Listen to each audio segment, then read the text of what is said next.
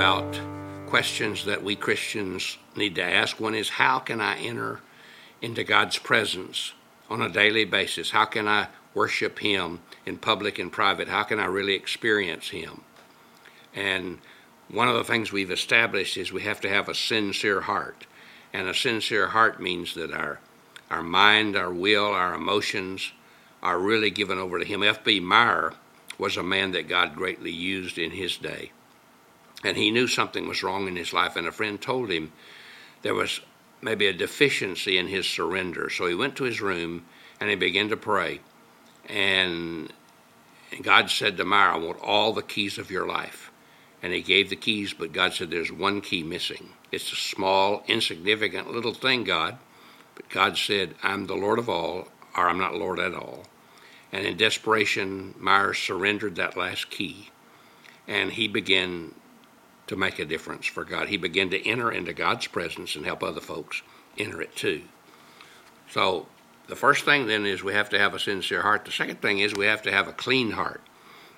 Not only with the heart that's totally surrendered, but as the writer here says in Hebrews, having our hearts sprinkled clean from an evil conscience and our bodies washed with pure water.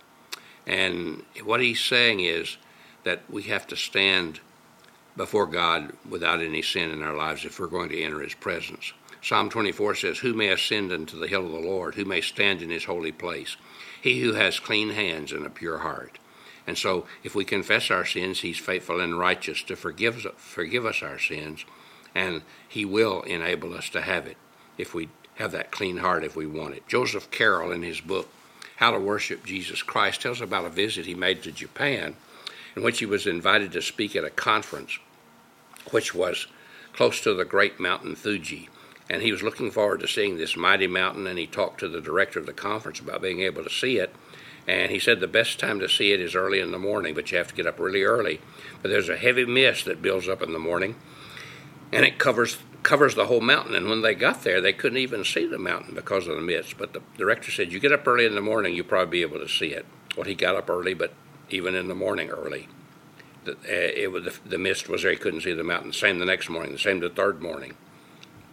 Finally, it was the last morning that he was there, and he got up even earlier, hoping that he could see the mountain. And sure enough, he could. It was worth it. The beauty and wonder of this gigantic mountain, snow-capped on top in all of its beauty, was a sight to behold. And you see, God is always present with us, just like that mountain was right there. But he couldn't see it. And if we really want to see Him, if we really want to know Him, we have to have a clean heart. We have a choice.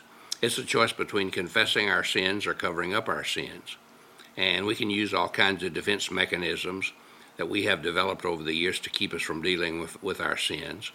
And if we do, then we won't really be able to experience God's goodness and mercy and love and forgiveness and power and usefulness. So one of the things we often do is what's called projection. This is the method in which we project or shift the blame to somebody else. Many people constantly do that. Little children especially are guilty. Oh, it wasn't my fault. It was my brother. It was my sister. And that's what we often do. That's what Adam did in the garden when he said, no, it's Eve who gave me the fruit. And that was Eve when she said, no, it was the devil who gave me the fruit. But they were all projecting somebody else onto somebody else.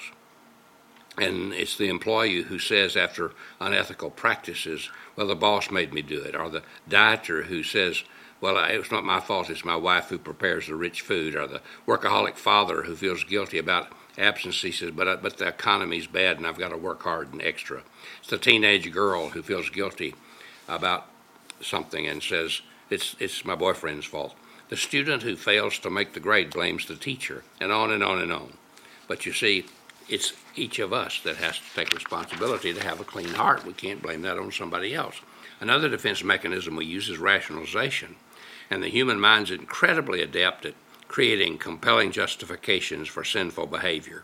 The simple cliches are well known. Everybody's doing it. Or nobody got hurt. A one wrong deed is not bad. I'm going to do this just one time. Or he had it coming to him. These simple justifications are so easy to use and so tempting that we can catch ourselves feeling okay about it. You know, it's not too bad. It wasn't so bad. And we have a right to self-pity. Our situation's tough. We have a right to hate because somebody hurt us. But we can rationalize, and all that does is keep us from God's power and presence. Third of these mechanisms is comparison, where we compare ourselves with others and come out looking good. But that does not deal with our sin. If you think I'm impatient, you should see the lady across the street. And if you know, I know my personal devotional time isn't what it should be, but other people in my Bible study hardly ever even have one. But just because we look better than someone else doesn't mean we have a close walk with God. A more sophisticated form of defense is suppression. If you cannot live with the reality of our sin or our mistake, we attempt to submerge it or suppress it. Unfortunately, this takes an incredible amount of emotional energy, and the attempted suppression is never complete. A conscious mind doesn't easily give up its hold on reality. Like beach balls that are playfully submerged by youthful swimmers, the balls keep popping back up out of the water. There's another defense mechanism which is very close to suppression. It might be called distraction. It's to do something to get our mind off the problem. Keep the television on all the time, keep the car radio blaring, keep the video games going, go to the movies and the parties, use tranquilizers to put us to sleep, fill our schedules up so tight. There's no time to think. There's no time to be still and know that He is God. No time to contemplate God at all. No time to examine our own hearts and be right with Him. And that's something that is especially prevalent in our time, I think, as so many people are busy, busy, busy. Another distraction is isolation, and to avoid the people and places that call you to accountability. That is, stay away from godly friends, quit going to church, because there you're reminded that you need to get right with God. And those are the kind of things we do to keep us from really experiencing God's best. It's so foolish. David realized he was rationalizing, and he said, when I kept silent about my sin, my body wasted away through my groaning all day long. For day and night your hand was heavy upon me. My vitality was drained away as with fever heat of summer. You see, unconfessed sin in the heart of a believer is the inevitable source of frustration and despair, and it does nothing but destroy us.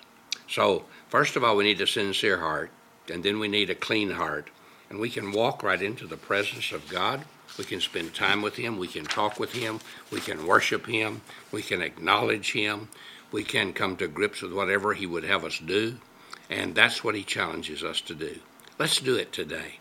Get your heart clean. Get your heart sincere. Experience God's best. God bless you. Have a great day.